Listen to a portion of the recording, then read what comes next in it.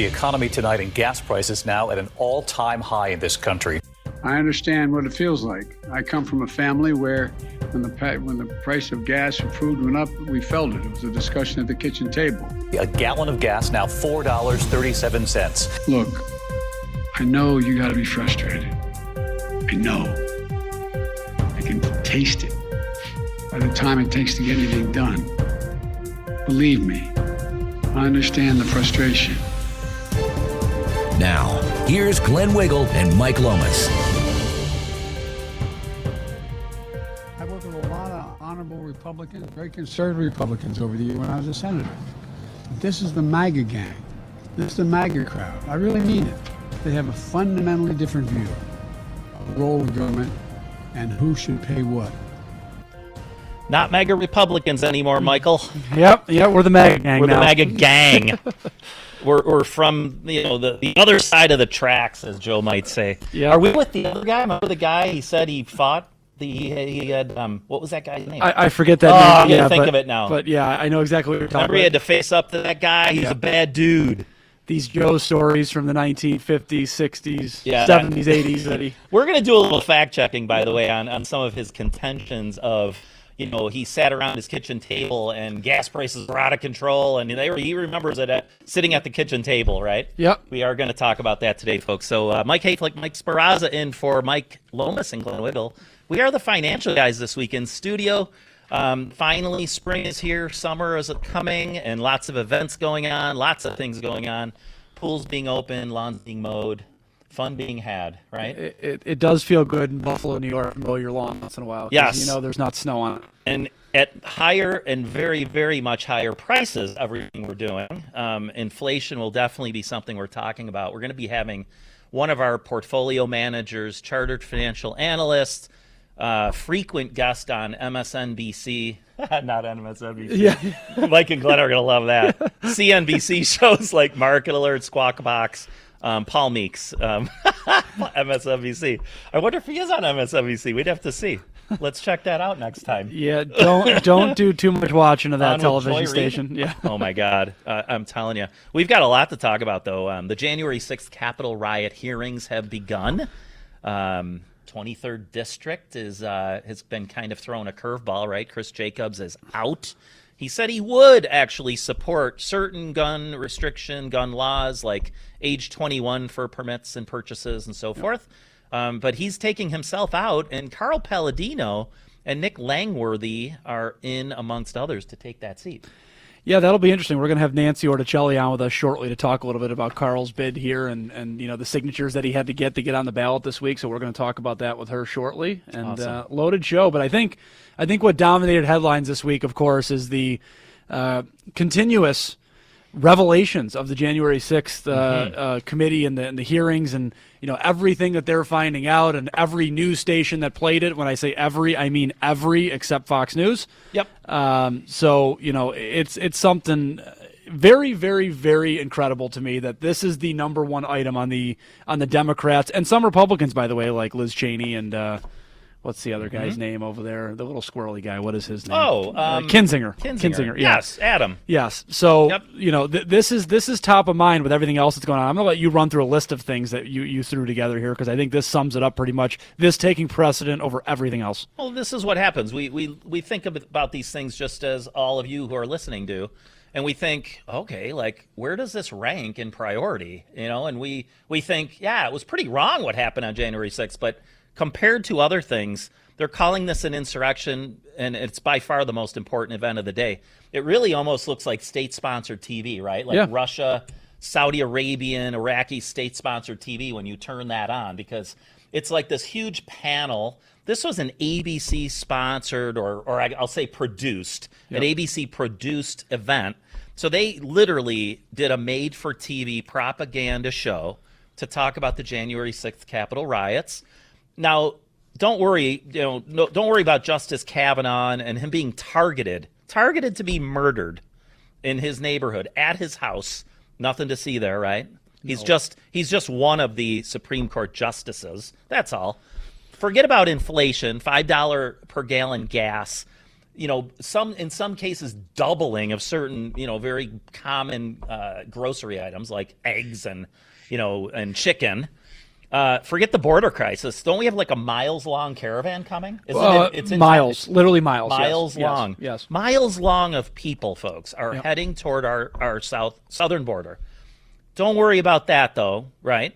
Russia-Ukraine war just still going on, raging on. How about mental health across this country? How about fentanyl ODs? I mean, none of those other things are even on their radar right now. This is about still destroying Trump, keeping Trump off of the ballots. And I think that's the point. So let's play this out. Let's just say this goes the way they wanted to, and they take out Donald Trump, the MAGA king. They take him down, right? Fine. Then what? Because at this point, what is the end game? We still have national average of gas $5, inflation 8.6%, COVID cases still rising, illegal border crossings 4 to 5 times what Trump had, consumer debt 14 times what Trump had, right? Yep. So you solve this Donald Trump insurrection problem, and then what?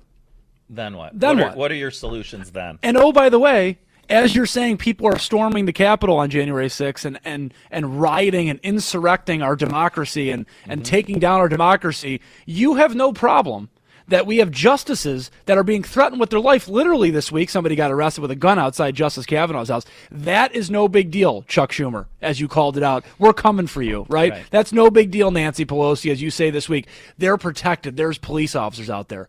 Okay, so what? Right? So what?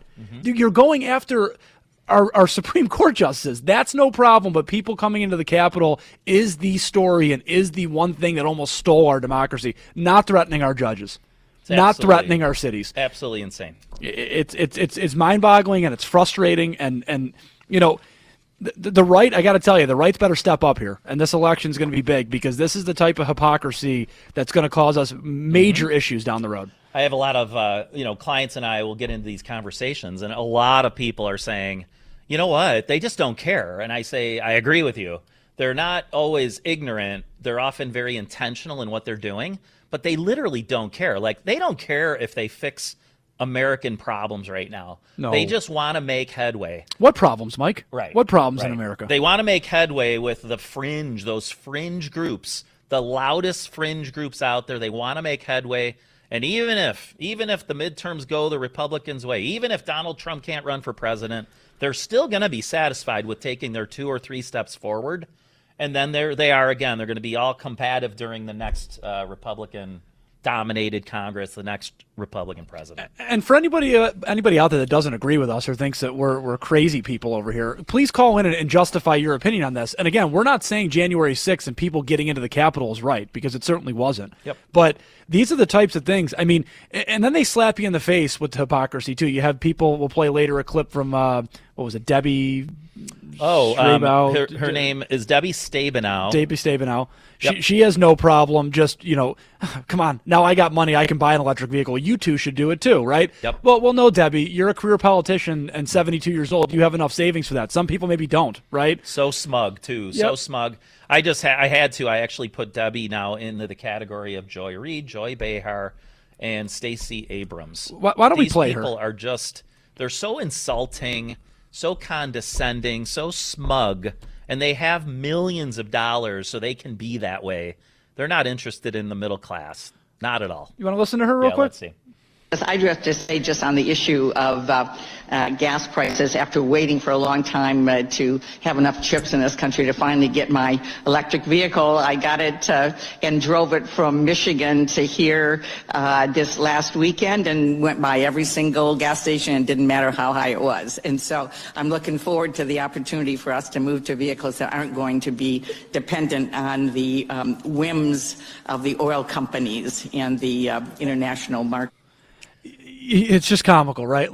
72 years old career politician, and she's telling us, I got all my chips together so I could afford this electric car, right? Well, guess what, Deb? Most people don't have that money, right? Most people are struggling with everything, and people think it's just gas right now. Mm-hmm. It's not. It's insurance, eggs, milk, whatever you buy right now. Oh, you can't talk about baby formula because we can't find that. But certain things, right? You look at these things, it's not easy for people right now, especially people that are low to mid income. We grabbed a couple small salads before the show, folks, and Right. Small very salads. like small salads, right? To keep our chiseled physiques in order. Really, I mean, totally kidding on that. But we were like, wow, like this is really good, but whoa, like $25, $26, like it's getting pricey. You try buying a pizza, and I'm not blaming any of these companies out there. I mean, I'm not blaming at all. Right. But they are charging more because everything for them costs more. Everything costs more, including how these supplies get to their shops, right, to their kitchens, and it even costs more than to pay people to be there. So everything is going up in If you're price. doing delivery, the gas for the delivery drivers. Everything. Right. I mean, everything. We're going to go into more about inflation. Again, we're going to have Paul Meeks on a little bit later in this hour. We're going to talk more about Paul Pelosi. DUI picked up. But, yeah, some reason that body cam footage, it shouldn't be released, can't be released. It might actually screw up the investigation or cover up. I can't remember what they said. And here's the problem before we go to break with that, too. You know, you look at something like that. Like, we have body cam of every other issue with police officers across the country weekly. Within seconds. Of a right? crime, right. Right? But no, we can't show that. And also, by the way, we can't show January 6th footage. Hours and hours and hundreds and thousands of hours. Nope. Can't show that, though, because why would that be helpful to the committee, right? Why wouldn't that be helpful for these hearings? Maybe just showing, instead of doing a hearing, let's just do primetime television of watching the videos for hours and hours and hours for the next month. Yeah. Why don't we do that? Folks, if you need us throughout the week, 833-FIN-GUYS. If you'd like to call in, especially those that are still supporting President Joe Biden and Kamala Harris, please call us, 844-434-4TFG. We're going to take a quick break. We'll be right back. You're listening to the Financial Guys. On Title 42, sir, are you considering delaying lifting Title 42? No, what I'm considering is continuing to hear from well, first of all, there's going to be an appeal by the Justice Department because as a matter of principle, we want to be able to be in a position where if in fact it is strongly concluded by the scientists that we need Title 42, that we be able to do that. But there has been no decision on extending Title 42. Your hosts, Mike Lomas and Glenn Wiggle. Alrighty, welcome back. Mike Hayflick and Mike Speraza in for Mike and Glenn this weekend. And lots to talk about, folks. Lots locally and lots at the national level. And a lot of hurting going on right now, especially because of inflation. Lots of inflation causing interest rates to rise, markets to go down, markets to be extremely volatile. Please stay tuned. Later in this hour, you're going to hear from one of our chartered financial analysts, Paul Meeks. And I'm looking forward to that because I think a lot of people are wondering what's going on. Right now, though, we'd like to talk about our 23rd district here in Western New York.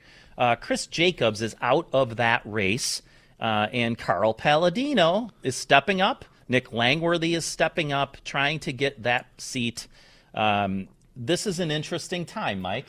Yeah, it sure is, and you know, I think this week obviously a huge thing. Well, it was last weekend actually. Mike and I were talking about on the show, but Carl Palladino throws his hat into the race, and it was a big week for Carl. He had to get some signatures to get onto the ballot, and I know we have now Nancy Orticelli on the line. Nancy, how are you? I'm good, guys. How are you? We are great. I know you were involved in this grassroots effort to help Carl. Can you tell us a little bit about the week, how everything came together, and where we stand right now? Absolutely. So we all know what Chris Jacobs said. I'm not going to rehash that. We know what happened, and he resigned a week ago Friday, and Nick Langworthy stated that he was going to run, and then we also know that Carl announced his throwing his hat into the race as well, and that just set off a firestorm of flurry and activity in the political realm, in, you know, activist grassroots organizations. And so the organization that I'm involved in is the Constitutional Coalition of New York State, and we have a big network of grassroots organizations all the way down from downstate New York up to Monroe County, over to Chemung County, and it was amazing because once the people heard that Carl, you know, everyone knew Nick was entering the race, and it didn't really cause much, it didn't really cause any ripples, but when Carl entered the race, it was like the grassroots people got a shot of adrenaline and were like, this is our guy. I think the reason why grassroots appreciates and loves Karl so much is because he has always shown up for the people. He has accepted virtually every invitation to come and speak. I know for my organization, the Coalition, anytime we've needed money to go to Albany for a protest, he's paid for the buses. He has offered his help in any way he can, and always accessible. So everybody got excited. Everybody got on board. It was a mad dash to get signatures this last week. It was relentless. And Nancy, tell us a little bit about that. So he needed, what was it, 1,100 signatures he needed? Approximately, yeah. It was 1,046 or 1,048 signatures he needed. And Friday, everyone was trying to figure out, how are we going to organize this effort? How are we going to structure this? Because we only have 5 days, where you usually have a couple months or a couple weeks, and you get your committee members to do this for you.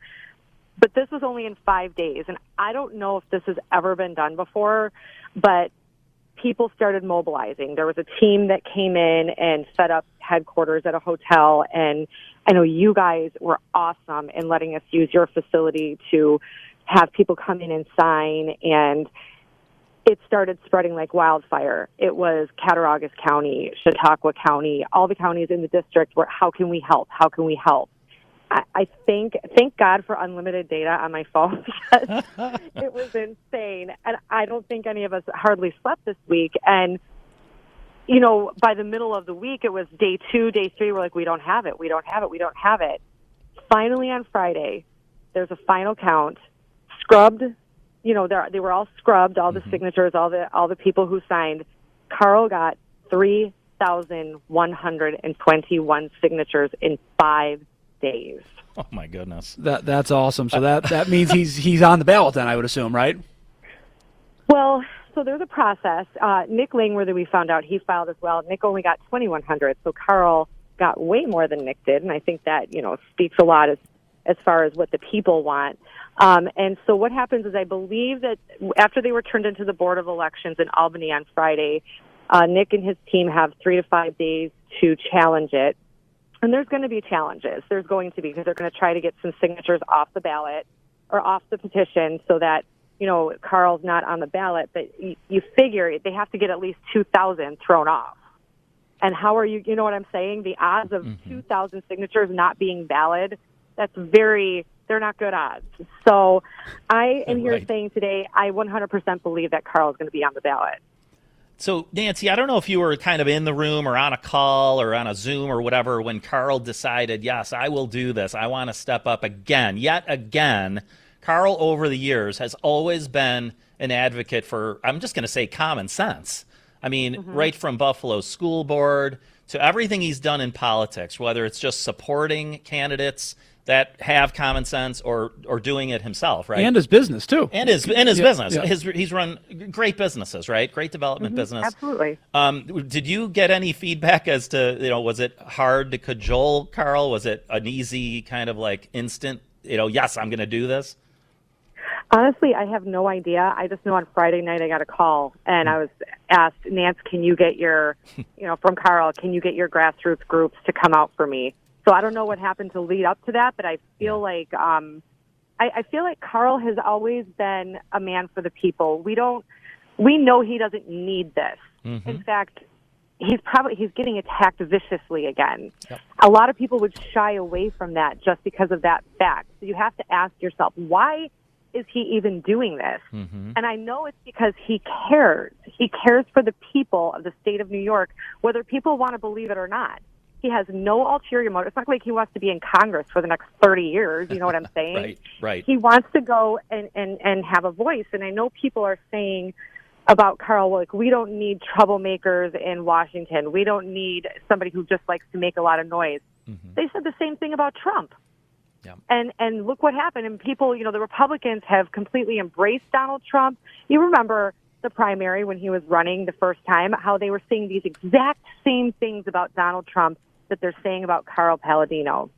Now, I will say, whoever wins the primary, Nick or Karl, And I know there's a couple other people running, but we have to be realistic here. Either if it's Nick or Carl, we as Republicans and conservatives do need to rally behind the person who wins the primary, because we do not want to lose the seat. We're not going to lose the seat, though. It's in a heavily red district. It's the southern tier. But I do think that after the primary, we need to unify as parties and as conservatives. But I do think that until the primary, it's anyone's guess and it's anyone's win. And we need to ask ourselves once again, the candidate who's going, what is the motive? Why do they want to do it? Carl's motives, even when he was on the Buffalo School Board, has always been for the people. Like, why would any man in his right mind want to be on the Buffalo School Board and take the beating that man got? He doesn't need it. No doubt. He's a successful businessman. So, yeah. Nancy, how can people help Carl if they want to get involved? You could email our coalition, ccnys@usa.com, or you could go to Palladino for Congress. There's a website. There's also a Facebook page and a Twitter handle for Carl, and you can message either one of those social media outlets and just say, you want to volunteer, and I guess the team will try to plug you in where they can. Awesome. Nancy Orticelli, Constitutional Coalition of New York State. Thank you so much for joining us and giving us a little bit more insight on the Carl Palladino entering his hat in the ring for the 23rd District. Thanks again, Nancy. Absolutely. Bye, guys. Awesome. Have a great weekend. All right, folks, we'll be right back after this break. You are listening to the Financial Guys Radio Network. You're listening to the Financial Guys. I mean, you want to talk about just smacking you as a taxpayer right in the face. Now, here's Glenn Wiggle and Mike Lomas. All righty, welcome back. Mike Hayflick and Mike Speraza in for Mike and Glenn this weekend, and we want to thank Nancy Orticelli once again from the Constitutional Coalition of New York State. You can support Carl Palladino at ccnys@usa.com or palladinoforcongress.com. We have other little news here. First, I think we should congratulate LeBron James. He joined, I think, Michael Jordan, and I think we just saw that Tiger Woods. They all joined the $1 billion club. America stinks, doesn't it? Really is a terrible place to be. It took them far too long to become billionaires. Very unfair here. Like it's horrendous. It's so oppressive, this country of ours. Yep. Also in sports news, so to speak, Jack Del Rio. Do you want to frame this for everyone? Yeah. So Jack Del Rio's been a coach in the NFL for a long time, and he made some comments this week after getting asked a question by a reporter, and he said the words, January 6th dust up is how he worded it, and he was comparing it to the summer of love, as we called it here at the Financial Guys, and all the issues, the burning down of buildings, and he was essentially comparing the two things, right? And apparently that didn't go so well for him. So the head coach, Ron Rivera of the Washington Commanders, because we can't say Redskins anymore. Well, the Washington, I hope that got beeped out. Can't say it. Pam, I hope you beeped that. The Washington Commanders. The R word. The R word, yeah. The Washington Commanders, formerly the Redskins, said, "This morning I met with Coach Del Rio to express how disappointed I am in his comments." And he goes to talk about how, what happened with the insurrection and all that jazz. But then this is the interesting part here. He does have the right to voice his opinion as a U.S. citizen, and it most certainly in his constitutional right to do so. However, words have consequences, and his words hurt a lot of people in our community. So we're going to fine you $100,000. So you have the ability to say what you want as a citizen of the United States, but we're going to fine you. That's like your boss telling you, hey, Fridays, dress down Fridays. You have the ability to wear jeans and a polo on Friday. However, I'm going to fine you $5,000 if you do so. Right? I mean, you can't make this stuff up. And again, he was not, if anybody listened to the interview, and I did, he was not combative. He was just making a statement and what he felt. But in our day, in our country these days, you just can't express your opinion. God forbid, heavens to Betsy, you will get fined these days. You can't have opinions anymore. Not allowed. I'm really curious to see what Jack Del Rio's response is now. Is he just going to lay I would have low? walked out. Well, me personally, I would have walked my butt right out of there. Right. And I think it's you can't make it up, folks. I mean, $100,000 for being really articulate. I thought man, if they were going to have a spokesperson to actually try to address some of the social issues, maybe bring some unity and understanding to things, like Jack Del Rio was I thought he was really good at what he was doing.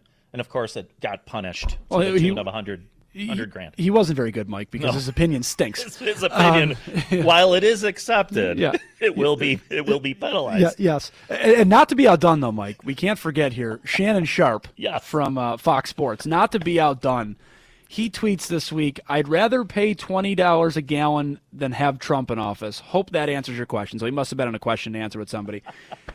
Unbelievable, right? Yes. Like, easy for you to say, Mr. Millionaire who makes $3 million a year and has a $14 million net worth. Easy for you to say, as the people making $50,000 are stressing out to fill up their tank for their gas, for the gas tank for their lawnmower this year, right? Is anyone else like just completely smelling the irony of all these things? We said Debbie Stabenow, the Michigan Democratic senator, career politician, she says she's got it all figured out. She just drove her electric vehicle that she finally scraped up enough coin together to buy, right? At least $60,000 to $70,000, and just scoffed at all the gas prices as she drove.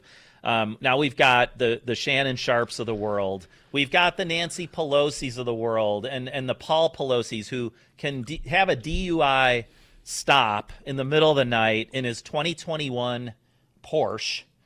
And we can't see the body cam footage because it might ruin the investigation / cover up.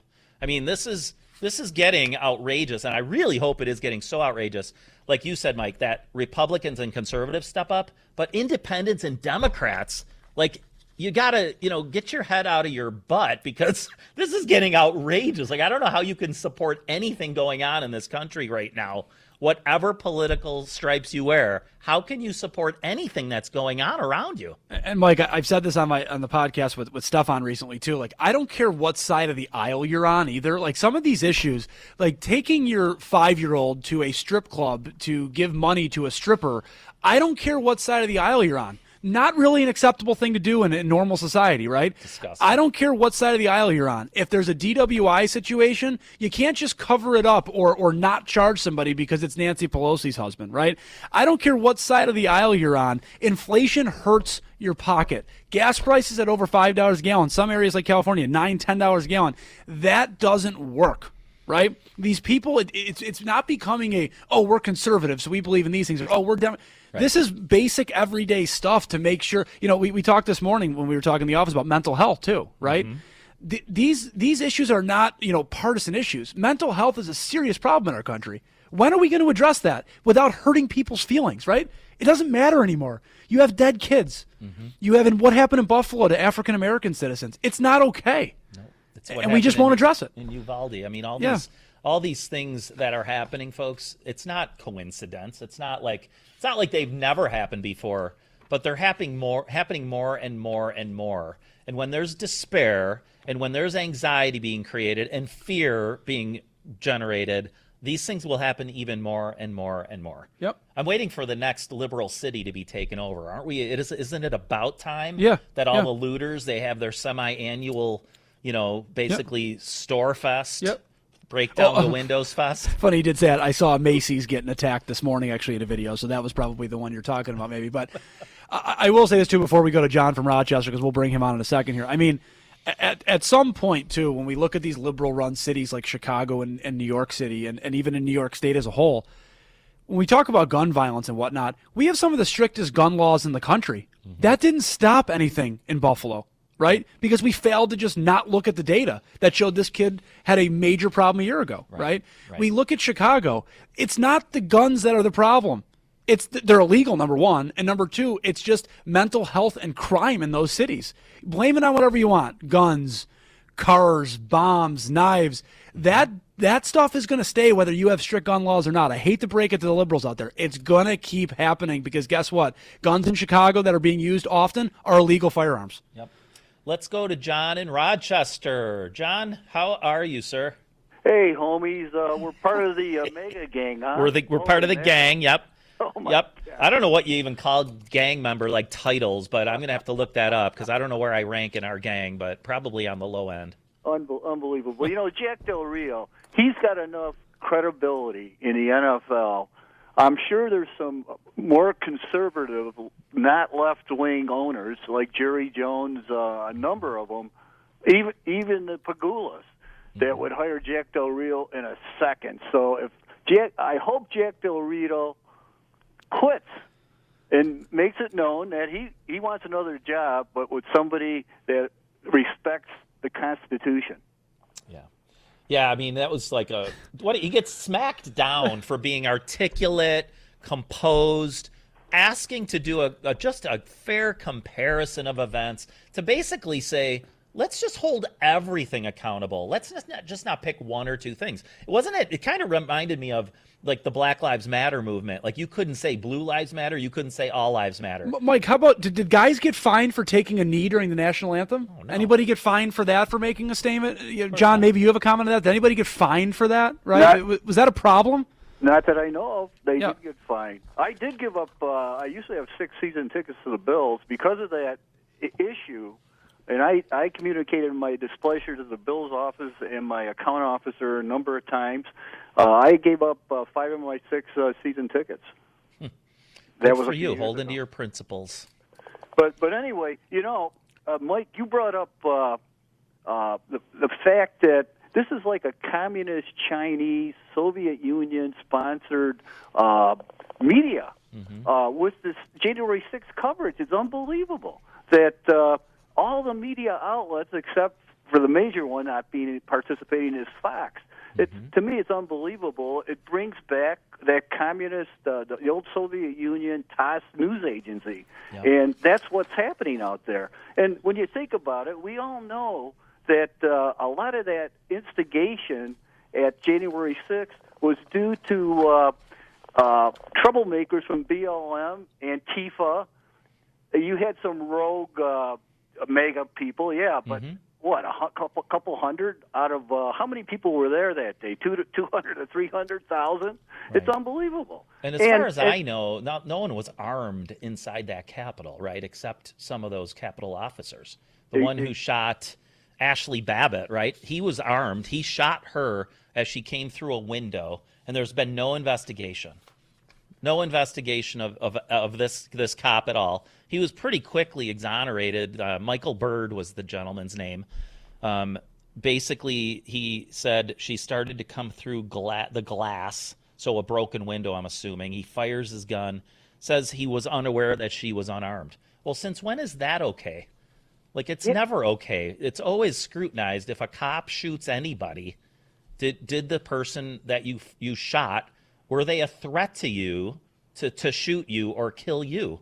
And they just haven't even looked at that, John, right? That's a whole nother show, I suppose. But, you're right. I think this media, under the guise of being kind of fair, balanced, very kind of neutral, and having all sorts of different names, right? They're all different corporations or stations, so to speak, but they're all in it together. Let's face it. Does anybody want to ask the question too that keeps being asked on Fox News and maybe nowhere else? Who's this Ray Epps guy, and where is he, and what was he involved with, by the way? Because the videos show what he was involved with: pressuring people, telling people to storm the Capitol. Like, what happened to him? He's not arrested yet, is he? Well, the ironic part about this whole thing is that there should have been a real. Well, there wasn't. Well, number one, there wasn't an insurrection. Nobody had weapons on them. If you're going to have an insurrection, you're going to have weapons, but there were no weapons. But an insurrection could have been justified here when you consider the evidence of the voter fraud that went on in the battleground states. That, to me, is the biggest, besides the Trump illegal surveillance and these phony impeachment issues. That election fraud issue was the biggest, historically, the biggest crime in United States history. There's so much evidence of the election fraud. You guys, we've talked about it before. There were hearings, state legislative hearings in all the battleground states with 900 witnesses and affidavits of definite voter fraud. It was unbelievable, and afterwards, there's been recent video evidence of these Dropbox fraud that was going on.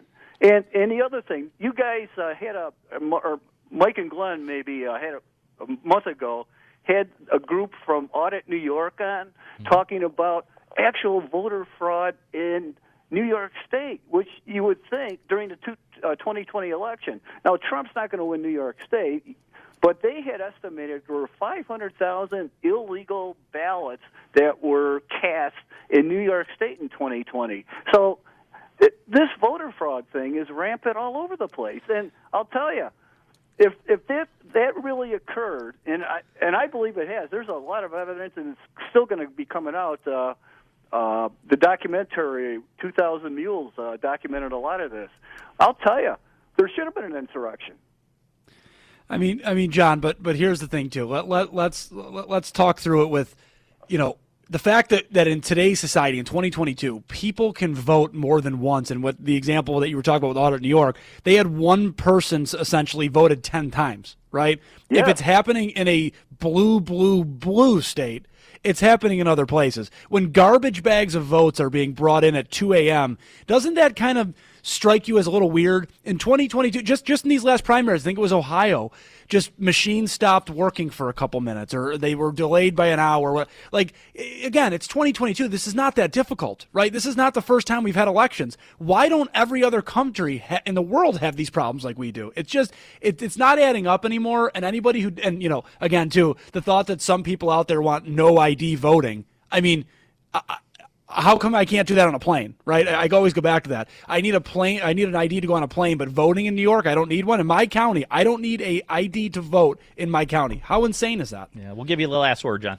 Yeah, we're almost like a banana republic. We really are. And you know what the scary part of this whole thing is, too, is the Republicans lost the Senate, and they lost the House of Representatives because of the voter fraud. That's the other issue to bring out. And can you imagine in New York State, Trump would have lost New York State regardless of the voter fraud in New York. However, what about the state Senate? What about the state Assembly? The Republicans could have held on to the state Senate and made a dent in the state Assembly and some of the other offices in New York State. So this voter fraud issue is serious in all 50 states, it looks like, including New York. Yeah, no doubt. Thanks again, John. Thanks for calling. Keep up the fight. All right, you too. We're going to take a quick break, folks, and I know a lot of you are concerned about what's going on in your investment accounts. You're concerned with how expensive things are becoming and are right now. We're going to be talking to one of our colleagues and friends, Paul Meeks, chartered financial analyst, stock portfolio expert, and actually professor at the Citadel. So stay tuned, folks. We're going to take a quick break. We'll be right back. You're listening to the Financial Guys. Here's Glenn Wiggle and Mike Lomas. All righty, welcome back. What a great tune coming into this this little segment with our friend Paul Meeks. A great Aerosmith tune. Paul, are you with us? We're still waiting on Paul. I think we're still waiting on Paul. Live radio. I'm going to ask him if he's a big Aerosmith fan. I have a feeling he is. But yeah, we're going to talk a little bit about the economy, inflation, some of the things we're all feeling right now, but also try and get a little optimism from Paul if we can about moving forward. Just to give you a little bit on Paul. Paul Meeks, chartered financial analyst, Independent Solutions Wealth Management. Now that's our independent investment arm. And he's a portfolio manager, stock portfolio manager of the, I'm going to say late 90s, and also a Citadel professor. So we can kind of banter a little bit, Mike, about what's going on, right? We see and read, just like everyone else. But when you get someone like this guy, guys like our CFA John Thur, CFA Peter Nielsen, it's pretty special. Well, I think I have a smarter person than even Paul Meeks that I would like to play for us for a second here, because he had some great comments about gas and tax and the rough economy right now. And I think, again, no disrespect to Paul Meeks, we love Paul Meeks, but this guy may be smarter than Paul, and we're gonna hear from him now. He's labor from forehead to the tip of his toes. He used to run the laborers out union. Look, folks, today I'd like to speak about my top economic priority, fighting inflation. I understand Americans are anxious, and they're anxious for good reason. I was raised in a household when the price of gasoline rose precipitously. It was the discussion at the table. It made a difference when food prices went up. But we've never seen anything like Putin's tax on both food and gas. Mike, before you go into that lie that he just told you there, I would like to ask the question: since when are we on Putin tax? When did that happen? I don't know. We're the United States of America. We're not on anybody's tax. We're not. We are our own country, and we're the strongest country in the world. Maybe we used to be. Maybe we're not anymore. But we are not on anybody else's dime or anybody else's tax. So where was he going with that first? But second off, why don't you break down that lie that he just told us about when he was a young lad? This is great because earlier, didn't we hear during part of the break, Joe is saying, Putin does not want me to be president. Right. He does not want me, Right. tough guy Joe, to be the Right. president. Right. Him and Trump, they're chummy together. They're pals. Yep. He does not want me in office. Well, now he keeps repeating Yep. everything about Putin. Who Yep. has the, I guess the infatuation about Putin now, like the crush or something, right? Right. Who is it? Is it Trump or Biden? So, all right, so President Trump was born in 1942, and we pulled out a little data. President Biden. So, President, you said Trump. Biden. I love it. Trump, I don't know when he was born, but we'll figure that out. So President Biden, born in 1942, and on an inflation-adjusted basis, this would be the 2015 prices, gas price would have been about $2.39, okay? Now, 30 years later, okay, right when our president was basically divorcing his first wife in 1972, so 30 years old, gas prices, Mike, get a kick out of this, right? $1.59. Gas prices actually went down in Joe Biden's first 30 years on Earth. When did they go up? Well, I don't know. I wonder if he was still living with his parents in 1979, 1980, 1981, because that's when there was the energy crisis. That's when we were in lines and there was rationing of sorts to get gasoline. And to his point, Mike, too, when you let's look at the first 8 years of his life. It starts at 239, down to 230, down to 225, down to 219, 196, 197, 209 it goes to when he's about, what is that, 7 years old? Yeah. And then it goes to 217, back down to 214, back down to 203, back down to 201, 208. And again, these are 2015 prices, folks. It's actually like a quarter back then. But the point is that these increases at his parents' dinner table he's talking about 1 cent a year. And it's actually, when you look at inflation-based, it's actually going down or staying stagnant. So these are the things that he does when he talks about when he used to be a semi-truck driver, all this bananas that he says, right? Like, the guy just, he's all about, feelings again and trying to, I know what it feels like to be you. No, you don't, Joe. You've been in politics since 1970, whatever. You don't know what it's like to be us little people. You have no clue. Right? This was the guy I tried to figure out, and I couldn't search for the name in my brain here. Corn Pop. Right. Remember? Right. Joe saying, when I was a kid, Corn Pop, he was in the neighborhood. He was a bad dude. Right. I mean, Joe just, I don't even know if he understands or remembers his own past anymore. Yep. He just thinks of whatever's going to suit that moment, right? Oh, when I was sitting at the dinner table. No, you didn't sit at the dinner table and talk about rising gas prices. That just didn't happen, Joe. And if you did, you were maybe living in a different country at the time, because these numbers don't say what you just said. And listen to him. This is not the Jimmy Kimmel clip we're going to play for later, because that's a nice minute-long clip of Joe trying to get words together. Right. This is Joe about his own economy right now. Let's take a listen to Joe here. Look, here's where we are. We have the fastest growing economy in the world. The world. Three worlds. You sure about that, Joe? Are we sure about that? It doesn't feel that way, no. Right? The economy actually shrank last quarter, Joe. It doesn't feel that way. No, the actual rising of interest rates is trying to. I mean, he's just so out there. He just really is so out there. That whole Jimmy Kimmel interview, if you really can bear to listen to it, folks, you've almost got to listen to it. I mean, here he is in a 38 to 39% approval rating moment, and 73% are among Democrats, right? So 73% are I think approving of him. That's a big loss, right, of his own support. He came out on Jimmy Kimmel and he actually had a mask on, but as soon as the curtain opened, the mask came off. So we can't let go of this whole COVID thing, right? No. Mask mandates, doing the right thing. Yep. He takes the mask off, and then here he is, shaking Jimmy's hand and embracing and all that. And every single topic. Now, we had a clip, actually. Joe was searching for words, and essentially the whole idea was this. He was saying, the media plain out sucks. They just aren't giving us, all the comments, the great positive remarks Why? Because they've got something up their sleeve. They want to get clicks on the internet, right? He tried to express that, and he couldn't. Jimmy Kimmel actually had to go to a commercial. It got so bad. Do you want to go to a commercial real quick, and then we'll come back with that clip? Yeah, you want to go to You got to hear this. We'll be right back, folks. We're going to hear Jimmy Kimmel try and help Joe Biden through a 1-minute statement that he's trying to make about, again, like Mike said, the fact that people are there for clicks and retweets and tweets, but President Biden just couldn't handle it himself, so Jimmy Kimmel had to step in. We will be right back after the break. That's Russia. Africa. That's a continent. How about a country in Africa? I know South Africa is over here somewhere. No, it's down here, yeah. Yeah, it's south. Now, here's Glenn Wiggle and Mike Lomas. Alrighty, welcome back. Happy Saturday, happy spring, heading into summer. It's finally nice. Everything's turning green, and blue skies are here. It's wonderful. Lots of good things happening, and also lots of bad things, like high prices. Inflation is really the talk of the nation, unless you are in Washington, D.C. It's the January 6th propaganda hearings, I guess, right? Yeah. I mean, we're about 18 months away from that day, and we still need to, talk about it 24/7. Like, we don't have any other problems in our country right now. Nothing going wrong here. Everything going smoothly. Families living easy, not paycheck to paycheck here in our country, right? Everything is just perfect right now.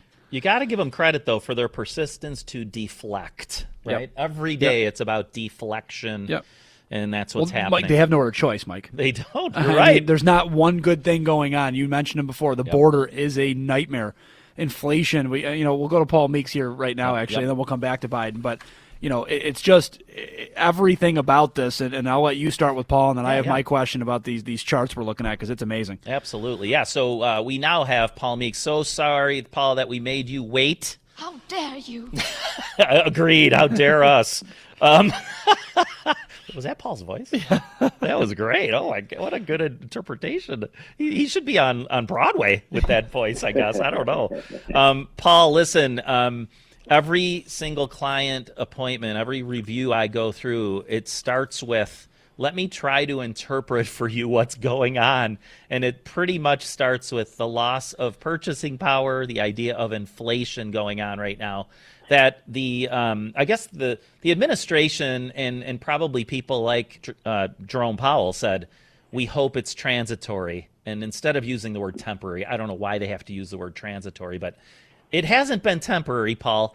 So Paul Meeks, Chartered Financial Analyst, Independent Solutions Portfolio Manager, and Professor at the Citadel. I don't know if everyone knows that, but Paul, can you give a little bit of your opinion on this and put this all into context for our listeners?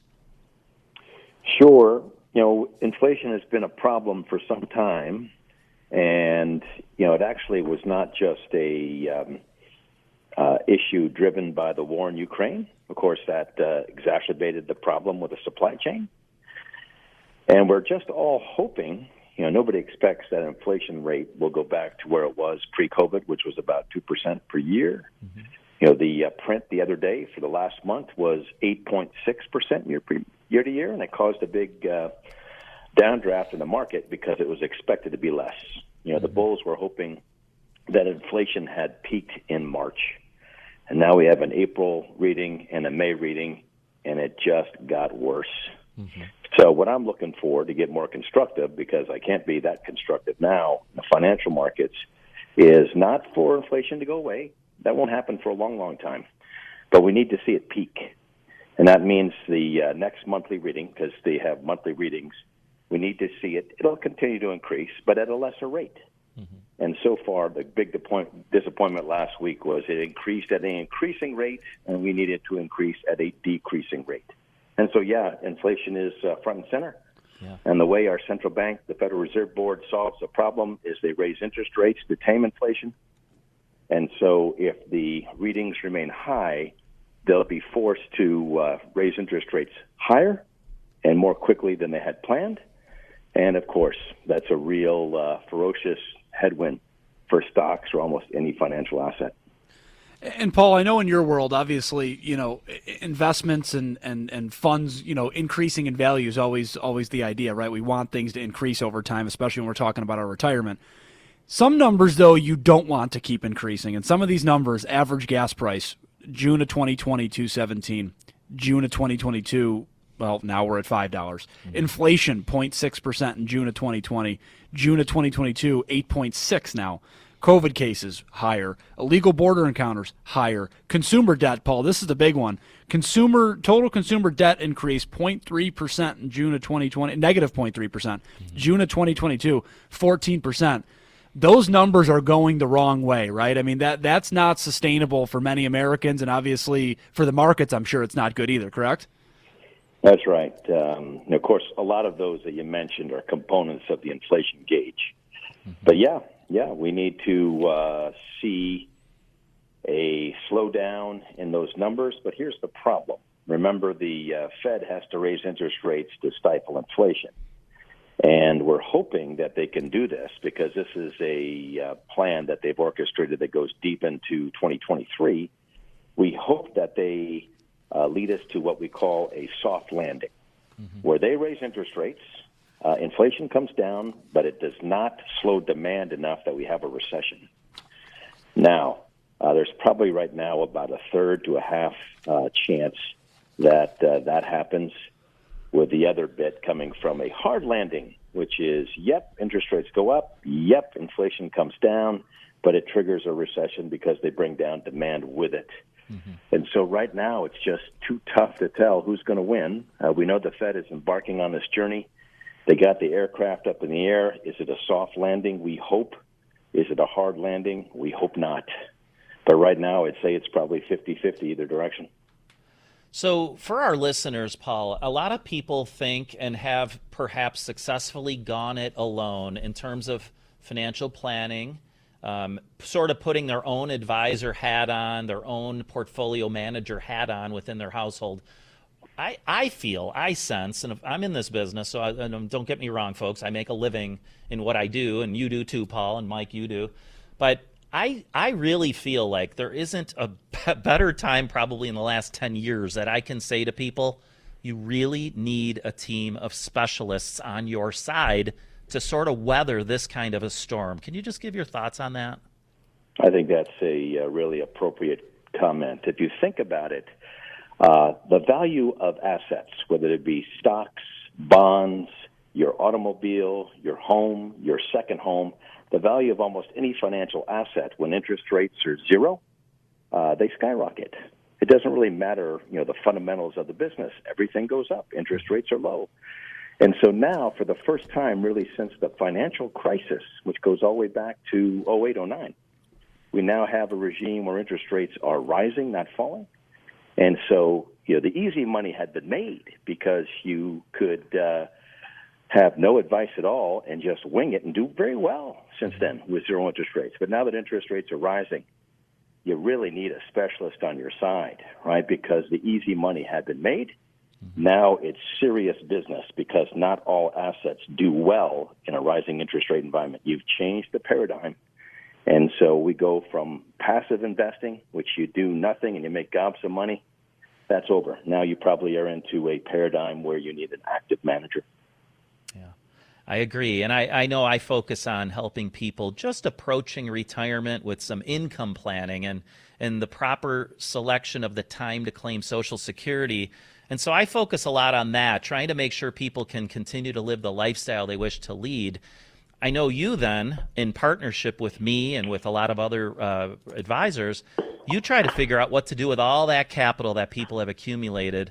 Can you give everyone just a sense, just to wrap this up, of over, say, the next, 6 to 18 months, what can people do? What are the best habits, or I guess, just on a more tactical level, what are the best actions that people can take to just not only preserve, but maybe be opportunistic in these markets and in these times?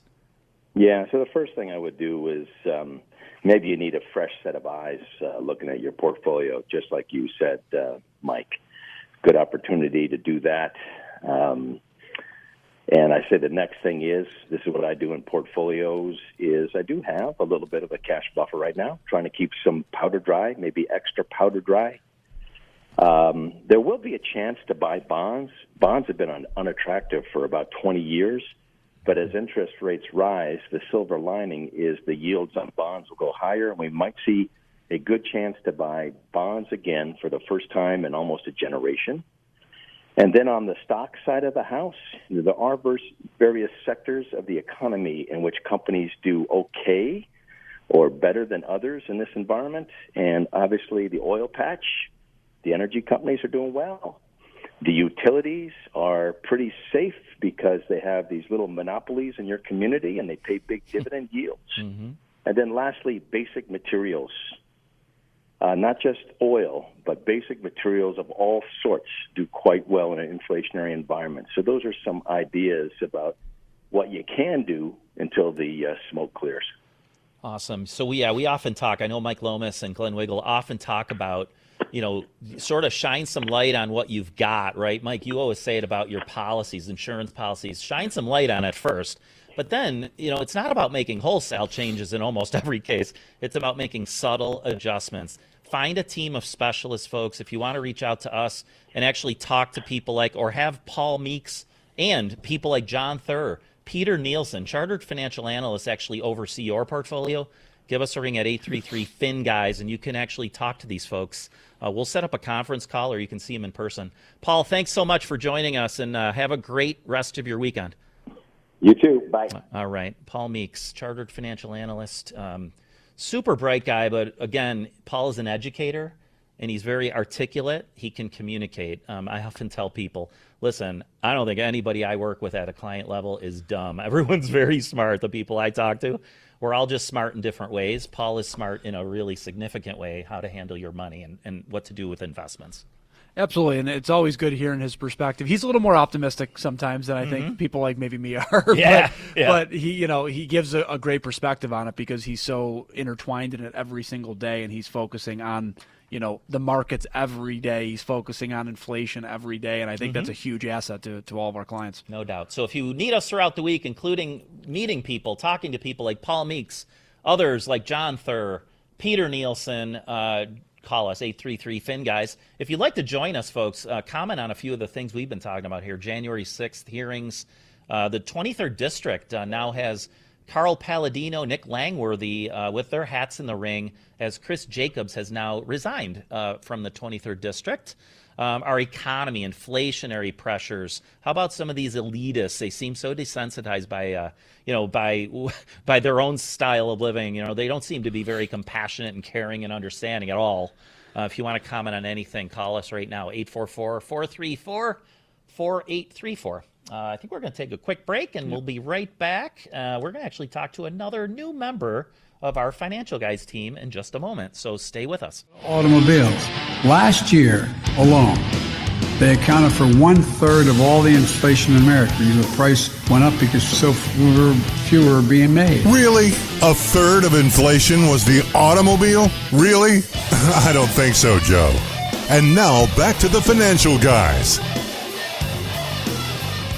All righty, welcome back. Hope you're doing some cool, fun things. After talking to Paul Meeks, he does bring a little bit of optimism. Obviously, he frames what's going on out there and hopefully gives everyone a sense of, this is temporary. We will get through this. How painful it'll be is the question. But I also think, man, it can be easy to go down this kind of depression spiral, isn't it? There's so many things. And I always say this too. The people that Joe Biden and his Democratic Party, told that we're going to make it better for you, right? The world's going to be easier for you, and unite. We're going to unite you. Yeah, they're making it worse for you, right? Yeah. Those Joe Biden voters out there that thought their life was going to get better and easier. Guess what? For most, it hasn't, right? And I feel bad for people, especially like we talked about the low to middle income folks. It's pretty darn sad, right? Because their pockets are getting eaten alive by inflation, by gas prices, consumer debt, interest rates, Mike. We didn't really talk too much about that with Paul, but interest rates. I bought a house a year ago, folks. Interest rates almost double what I got a year ago. 1 year. Yeah, I think from the beginning of the year, and Ryan Norton certainly could confirm this. I think rates were somewhere in the 3.5% range for a 30-year mortgage. In just 5 months, they were 5.5%. So by far, way, way, way more. Still historically low. Of course, if you factor in that you might pay off mortgages sooner, At some point, if the rates actually did go down again, you might refinance. Things like that can happen. But just this attempt, and I really, if we had more time with Paul, I'd love to say, how do you think the Federal Reserve actually handled the interest rates over the last, say, 15 to 20 years? Because they were at zero, essentially, for 13 years, 14 years. So I just think there's been mishandling at many levels. But you know what? Guess who's in charge right now, Mike? Joe Biden. Right. And he is, whether he wants to try to continue to blame Trump or try to blame now Putin about everything, right? Not only are gas prices Putin's fault now, folks, but grocery prices are his fault too. It's the Putin price increases that we're talking about, not Joe Biden's and his poor administration. His whole cabinet should be held accountable for everything going on in the universe, right? And I wish I had my career was that way where I could just be like, gosh darn it, right? It's Biden's fault. That's why that insurance policy wasn't perfect. Oh, son of a gun! It's Biden's fault. That's why we didn't call you back, right? Like you can't always blame everybody else. And again, a lot of these are self-made issues. You know, you look at, Mike, I'm going to play that clip that I had before of Biden talking about on his campaign trail about, the oil industry and the fossil fuel industry. And he talks about this directly of, we're going to shut it down. And then we wonder why is gas getting so expensive in this country? Yep. Number one, no more subsidies for fossil fuel industry, no more drilling on federal lands, no more drilling, including offshore, no ability for the oil industry to continue to drill, period. Huh. Wow. Well, thanks, Joe. You did it. Well done, Joseph. Nice job. Honestly. And you go, and again, Mike, you always say this too. We will make fuel or drill for fuel, I should say, cleaner here, more efficiently here. And again, we are not against alternative energy sources, right? I'm all for the electric car. I'm fine with that, but it's got to be affordable and it's got to be actually usable if you're taking a road trip or whatever. We're not against it, but we can't just stop drilling for fuel because we want electric. That's not how it works. Right. And a lot of these companies are absolutely like multinational companies. So it's not like you could say easily, we're just going to go pro-American, right? But a lot of the companies in the United States of America, yes, they make billions of dollars, but they employ hundreds of thousands of people. They employ hundreds of thousands of people who also make a living working for these companies. And the other thing would be this. Those companies have the means, they have the capital and the know-how, right? They have the experience to do just what you said. Get the natural resources out of our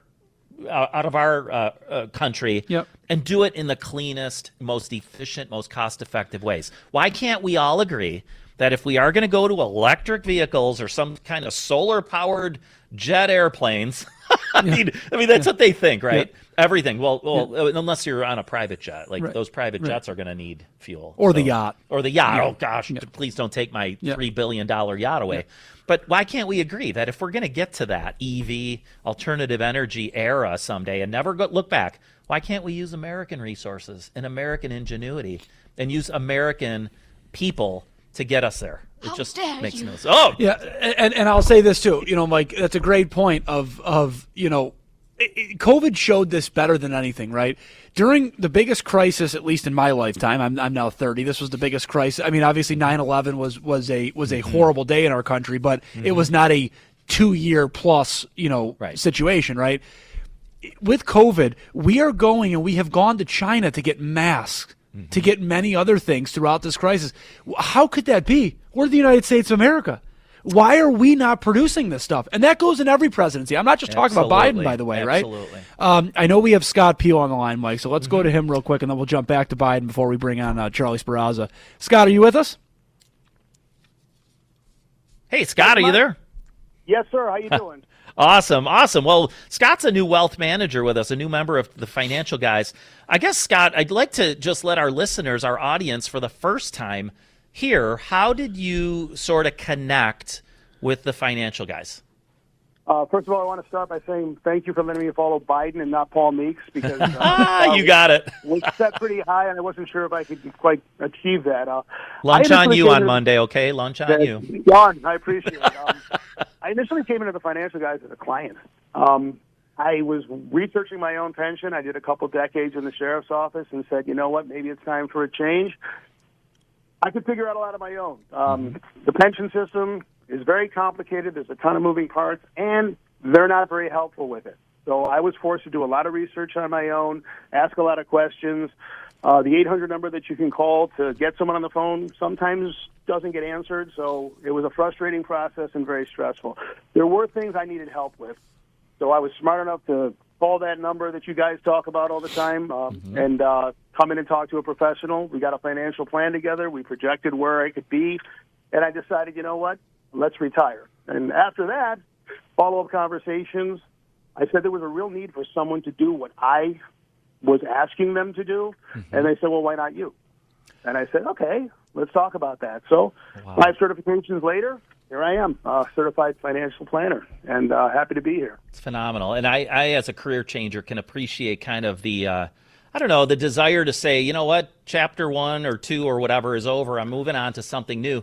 I want to ask you this because you mentioned you called some people, and I'm sure that there are wonderful people that work in all these different agencies, but sometimes they're told, in fact, I know this in the case of Social Security Administration, these people, these reps are told, don't help people, just simply give them their options. Don't advise, because they don't want to be on the hook for some decision making that ultimately it's you, the retiree to be, is to make. But as a team of specialists in our firm, we really, I think, collaborate. We actually know what we know, and then when we don't know it, we find each other, right? Why would those in law enforcement, firefighters, first responders, for instance, benefit from working with you?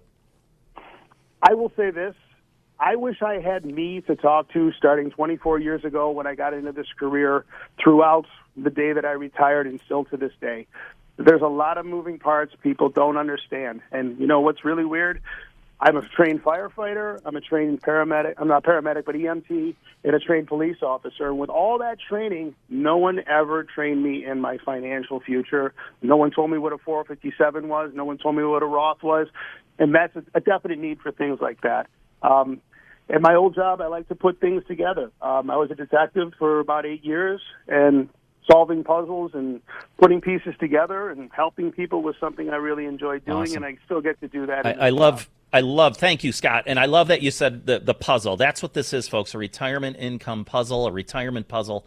To reach Scott throughout the week, 833-FIN, guys. Thanks so much, Scott. We're going up on a hard break. We'll see you at the office on Monday. Yes, sir. Take care. All right. Thanks again. Folks, we're going to take a quick break. We'll be right back.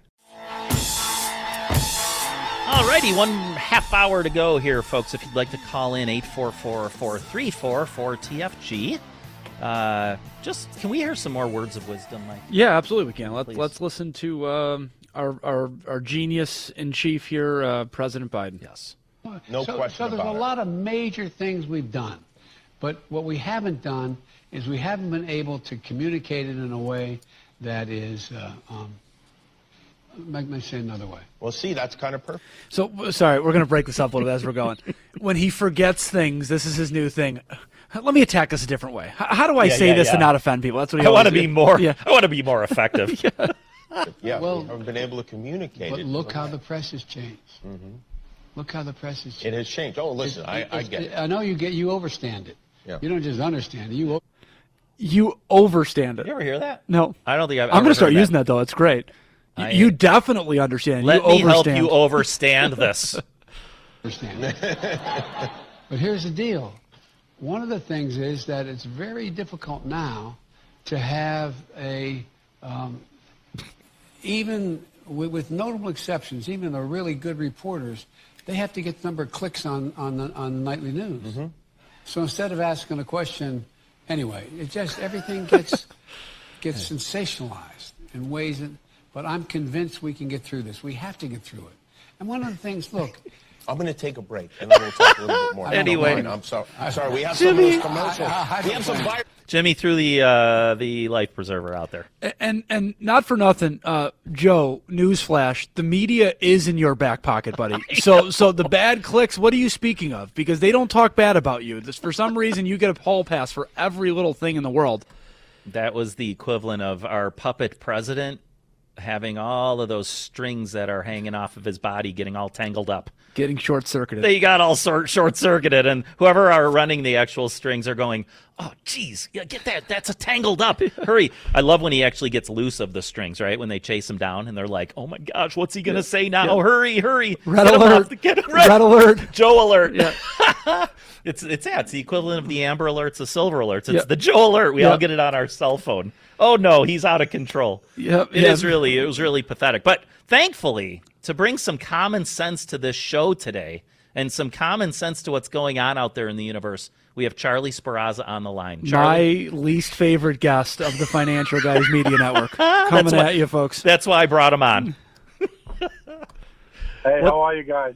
We're good. What do you think of this, Charlie? I mean, you've been around a couple decades longer than us, and you hear Joe Biden like this. What do you think? Well, let me help you overstand it. So let me help you with that. So the overstanding is overstanding. I'm not sure overstanding what, but you talked about those strings. My understanding, I have a very good relationship with the people at Thanksgiving Day Parade. Mm-hmm. He may be one of the floats, and they've got special strings so he doesn't get tangled up, smash into buildings. So this is a good thing, right? That's good, and I hope it's like a big soft room full of cushions and pillows and maybe even puppy dogs for him. Well, he's going to wish everybody a happy Dingus Day. But anyhow, let me overstand a couple of things about life insurance, because that's what I do. And as long as I'm doing it, the more and more I find out that people are so either underinsured or not insured at all. And the issue with the underinsured, if you're going to buy insurance, why don't we make sure that it's going to do the job? It's like if you buy automobile insurance and you have no loan, so you don't need collision and comp, it'd be the dumbest thing in the world if the car's worth $25,000, $30,000. Mm-hmm. You're not insuring it properly. The same thing to the breadwinners of these families. I hear a lot of people talk about, I'm putting money in my 401k, I'm putting money in my IRA. What happens if the breadwinner's life gets cut short? What happens to all those retirement plans? This is a problem, and this is why we have a problem in this country. People don't realize how powerful life insurance is when you have the right amount in place. Yeah, I think more and more that they just don't. I'll often come across this when I'm in my reviews, especially like if I start talking about the home and auto insurances. That people are basically told, this is what we'll do. We'll get you a $100,000 life insurance policy. We'll have this much liability on your auto and home policies, instead of really having a proper evaluation done, right? I was just going to say, before you chime in on that, Dad, I just had a client yesterday who, we've worked with in the past, and he said, I called up this place and they told me that I have way too much insurance right now. I should buy less because, I don't drive the vehicle. And I said, sir, in all fairness, if you drive the vehicle 1 mile and you get in the accident, reducing coverage to save $50 is not the answer, right? I mean, it takes one time. And in your world, Dad, it takes one car accident, one heart attack, right? One bad diagnosis. And before you know it, you think, oh, it's not that big of a deal. It's not going to happen to me. And your family's in trouble. And truth is, it happens every day. Just think that out for a minute. I make $50,000 a year, we say. Mm-hmm. I ask you, I'm insurance here. Well, I have 75. Okay, so what do we do after that's over? What happens? That's a year and some change.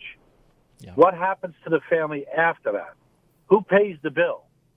So you might as well do without it, because at the end of the day, they'll go through the 75 and they'll be in the same shape they were without it. It's an issue, and I know this might scare people. Rule of thumb is 7 to 10 times income minimum. Mm-hmm. Now, it doesn't have to be this expensive, exorbitant amount of money out of pocket, but it certainly would be more helpful to have the right amount than none or not the right amount. And that's what I run into all the time. And then later on, they say, well, how can I get that? Why didn't they tell me? I don't know why they don't. But I guess what we need to do better is ask more questions. Why do you want this insurance? What do you want it to do? Is your insurance doing what you want to do right now? These are the kind of things that we got to really, really screw down to so that we can really get to the bottom of it. And I think that if people want to really get to it, they need to call in and say, listen, I need a review. Tell me where I should be based on my income, based on my lifestyle, based on my assets.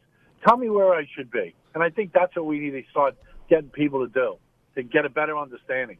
And to your point about a multiple of income, too, I think that's an important point to bring up because especially in today's world with everything costing more, right, we got to factor that in a little bit, number one. And number two, it's not that easy if you're used to a $100,000 income between two people and one goes away. It's not that easy to just make up the 100 overnight, right? You may never make it up, long term, but we have to think about that and what happens if I lose $50,000 a year for 20 years. It's not easy to make up, and for most people in certain jobs, you can only go up little by little each year with a cost of living adjustment or a raise or whatnot. It's not something that you can just say, I want to go make $100,000 now. And then it's now you also have to have children. Now you got to add that on top because now we have daycares. We have all kinds of things have to happen when we down to one parent. There's a tremendous expense that people just leave out of the equation, and I think that's where the real fallacy is. And again, I'm a 43-year veteran at this. I see it, and I question why does a salesperson even make that offer when he knows it's not going to, or she knows it's not going to get the job done? And that's what I think has to happen to make people, especially right now where there's so much uncertainty going on out there. Mm-hmm. Awesome. Thanks, Charlie, for helping us overstand that. Yes. Very difficult. Difficult and challenging times. Thanks. Seriously, Charlie Sprazza, one of the best life insurance specialists out there. To reach Charlie, 833-FIN, guys. Get an evaluation of your situation. Thanks again, Charlie. Have a good weekend. Okay, you too, guys. All right, Bye. Thanks. Mike, it comes down to this. Is this me or you, by the way? I don't know. We're right now. We got papers everywhere. It's like a mountain here. I don't know. It often comes down to me, listen, you might have a loving spouse, a supportive family in place, but you just might not be thinking that ultimate kind of tragedy could happen. It's just simply acknowledging and just simply going through the what if. All right, what if Mrs. dies? What if Mr. dies? Let's just put the numbers together. Let's take the emotion out of it and then come up with a plan. There are products out there that can help you, and Charlie certainly can help you do that. And sometimes, too, it's not just about, a working spouse. Maybe it's a stay-at-home spouse. If you lose the stay-at-home spouse, God forbid something happens to that person, what happens if you have children? Where do your kids go during the week? Right. That's not cheap, right? We know that it's thousands of hours a month for daycare or whatever it may be.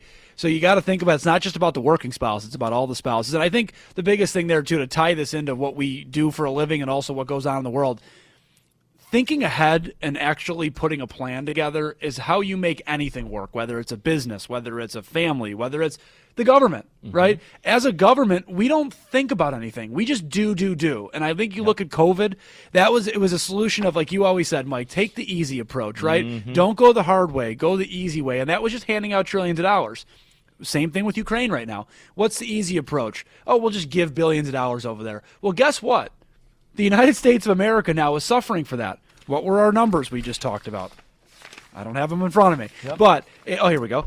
Inflation, 8.6%. Gas prices, over $5. Consumer debt, 14%. This is what happens when you don't think ahead and think logically and you just do things because it's either easy or it doesn't hurt people's feelings. Right. And I think one of the worst things you can do in the face of all of these challenges is sort of ignore them. If you choose to ignore them, I hope you have a team of specialists that is not ignoring them. Right. Because, at least if you have a team behind you, I always tell my clients, there's a lot of bright people I work with. We all need each other for what we can do in a specialized way. That's okay, right? Collaborating, we can't all wear 17 different hats in our lives and do everything well. So you find a team of specialists and hopefully get through these kinds of little mini storms that we're in right now. So again, folks, if you need us throughout the week, 833-FIN, guys. I do want to just really quick before we get to the end of the show, I know we got about 15-20 minutes left. Nancy Orticelli had called in earlier. Carl Palladino supporter, grassroots effort to help Carl. He has now become a candidate for the 23rd district seat as Mr. Jacobs has pulled out. He has resigned.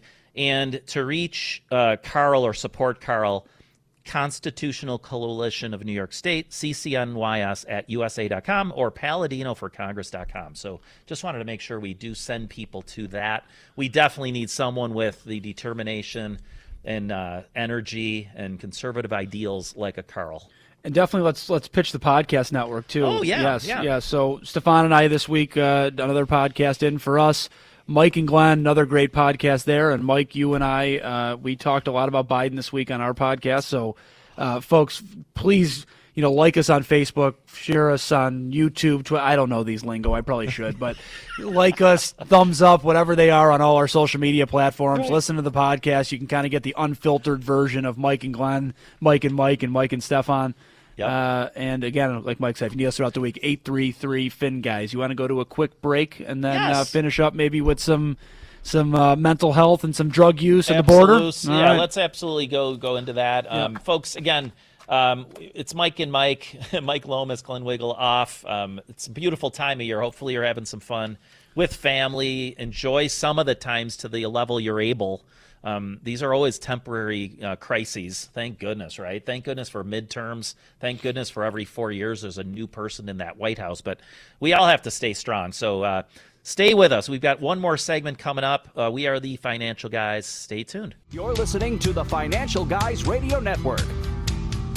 As somebody hangs up, that's your cue to call 844-434-4TFG. That's 844-434-4834. All righty, moments to go before we turn over our time to Esther Gulias, the tax lady. So stay tuned for Esther and her fabulous team if you need help in the tax prep or analysis area.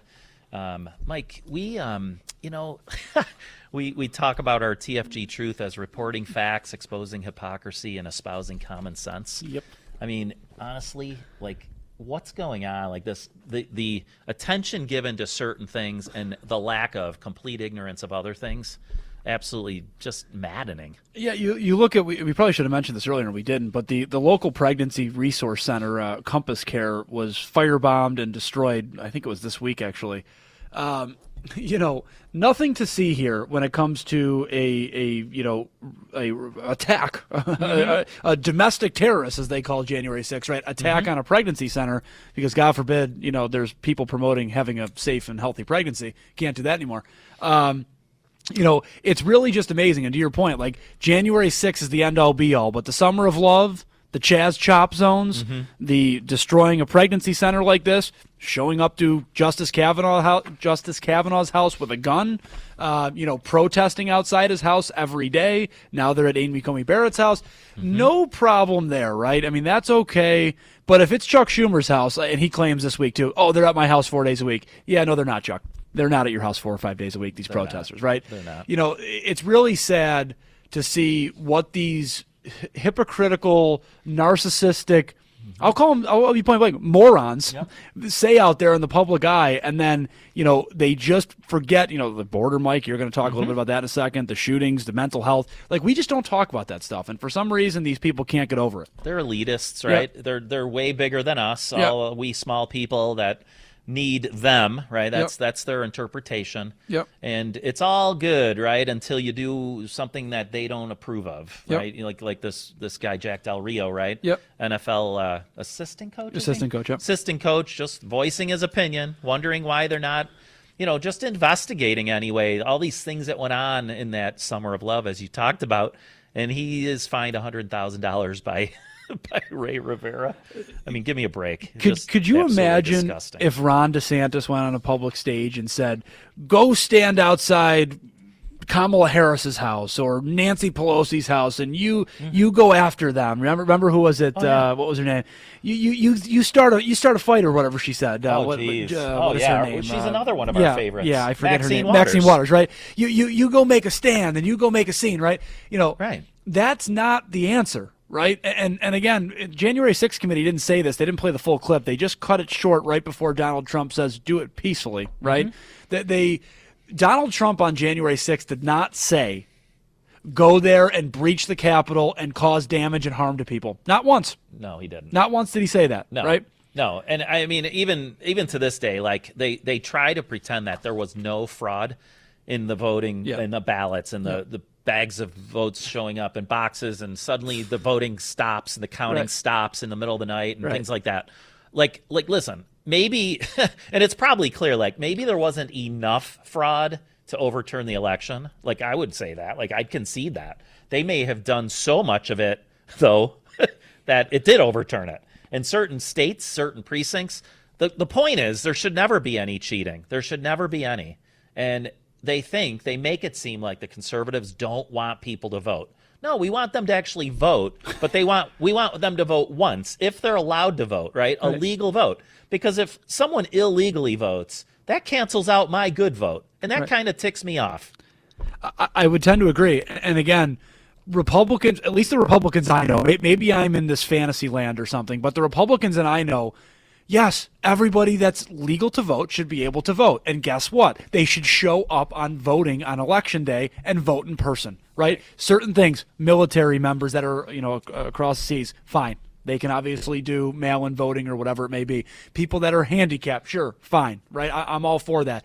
But the majority of Americans, folks, can get up off their butts and can go and vote on Election Day. It's not that difficult. It's been done for 200-something years. Mm-hmm. It's not that difficult of a task, number one. Number two, when the Democrats are fighting to show ID to vote, why is that a thing? You need ID to drive a car. You need ID to go buy a beer. Right. You need ID to go open a bank account, an investment account, Mike. Right, that. To write auto insurance, I need an ID or an identification number. It's not asking that much, but these folks, and then the best part is too, the 2016 election. Oh heavens, man, that was Russia collusion, and it was such a fake election. But then they win. Oh, nothing's wrong. Nothing's wrong. It was a perfect election. It was done just the way it should have been, right? Exactly. As they're pushing mail-in voting to a maximum, as they're bringing in votes in the middle of the night in trucks, you can't make this stuff up. You can't. And I guess, on somewhat of a positive, more optimistic note, after these shootings, the Buffalo, the Uvalde shootings, which really, there's so many questions still about that. Now, of course, is it guns? Is it mental illness? Is it people along the chain of sort of watchfulness of these evil kids, essentially, turning a blind eye to things, behaviors maybe that these kids had? Is it incompetence, right? You said it. Like, we knew that this Uvalde shooter, wasn't it? Or no, I'm sorry, the Buffalo shooter. Yep. There was like a year prior where he had threatened to shoot up a school. Right. What on earth did we do at that point? Like, why did we not investigate to the nth degree and go and get search warrants and say, listen, we found your computers. We see what you've been texting and promoting, and we see what you've got in your home here. Well, how on earth did that not happen? And we have some of the strictest gun laws in the country here in New York. And Glenn and I said this a couple weeks ago on the show right after the Uvalde shooting. Mm-hmm. We have the data. Use it. Stop acting like it's not out there. With a lot of these shootings, we knew about these folks. Yeah. We know them. Yeah. The government knows them. But yet, not a big deal. Let's just let things happen and not pay attention. And it's negligent. And it's sad because you know what? In the case of Buffalo, you had, a targeted African-American supermarket and have multiple fatalities and injuries there because the government wasn't paying attention. Mm-hmm. The police, I don't know if it was the police, the FBI, whoever dropped the ball there. We knew this kid. Mm-hmm. In Uvalde, again, they knew this kid. Why are we and poor children were killed for that, right? Why are we not focusing? And again, I've said this too. It's not the guns, folks. Mm-hmm. Obviously, the guns were used in these acts, right? But mental health and mental illness, at some point, the left is going to have to address that, and the right will too. You have to address the fact that mental illness in this country is running rampant day by day. Yeah. Hopefully what does come from this, and there was just a very huge outpouring of support, right? And I hope it continues because oftentimes it's a week, a month, maybe 2 months later, you kind of forget, right? You're forgetting like, oh my gosh, that's the place of that tragedy. It's awful. Hopefully we keep up the awareness. We keep people, hopefully people, like if you're a parent or a grandparent out there and you've got a child, a man, a young man, a young woman, of whatever race, gender, orientation, whatever it is, if you've got someone in your household that seems to be off, like to say the least, and even worse than that, like threatening, in their rooms for 18 hours at a time and maybe 2 days at a time. Yep. And if you see it and it looks suspicious, actually investigate it. Do something, right? Try to bring awareness to these problems. The kids, listen, through COVID, all they heard was COVID, COVID, COVID. Yep. Stay in your homes. Yep. They didn't get a chance to go see their teachers, their friends. They were completely taken out of their social circles. Yep. And then they continue to be basically made afraid of all these things, right? It's continuing, folks. So these kids need help, and a lot of people need help. Adults need help. Don't ignore it. And again, Mike, to your point about seeing things, citizens too. The kid in Uvalde, he bought 2 expensive guns. If you heard the radio show a couple weeks ago, Glenn talked about the cost of those guns and what it takes to get those guns. Right. How does a kid that works at Wendy's get $2,000+ rifles and ammunition? And who, if he does, is not saying, this is interesting. Why does this kid need these at 18 years old? Or what's going on here, right? If his parents, grandparents, whoever he's living with saw those, you gotta think logically and think ahead. A kid like this who obviously had issues should not be carrying around weapons like that, and especially buying 2 for $5,000, let's say, and he didn't have any money.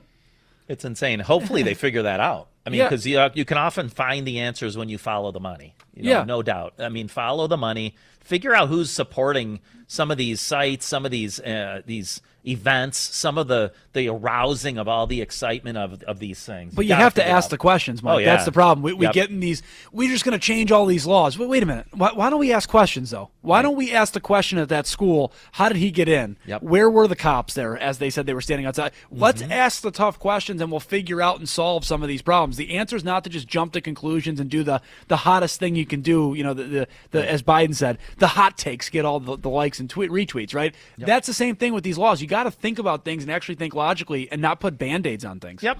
And just as Jack Del Rio said, if you want to do hearings like on January 6th, you should also do them on those massive, riots and burning buildings of 2020. Yep. But you should also do them on the shootings. Yeah. These types of shootings, there should be a full investigation. Yep. Figure out where all the money came from. Where did this kid go? Where did he get the weapons?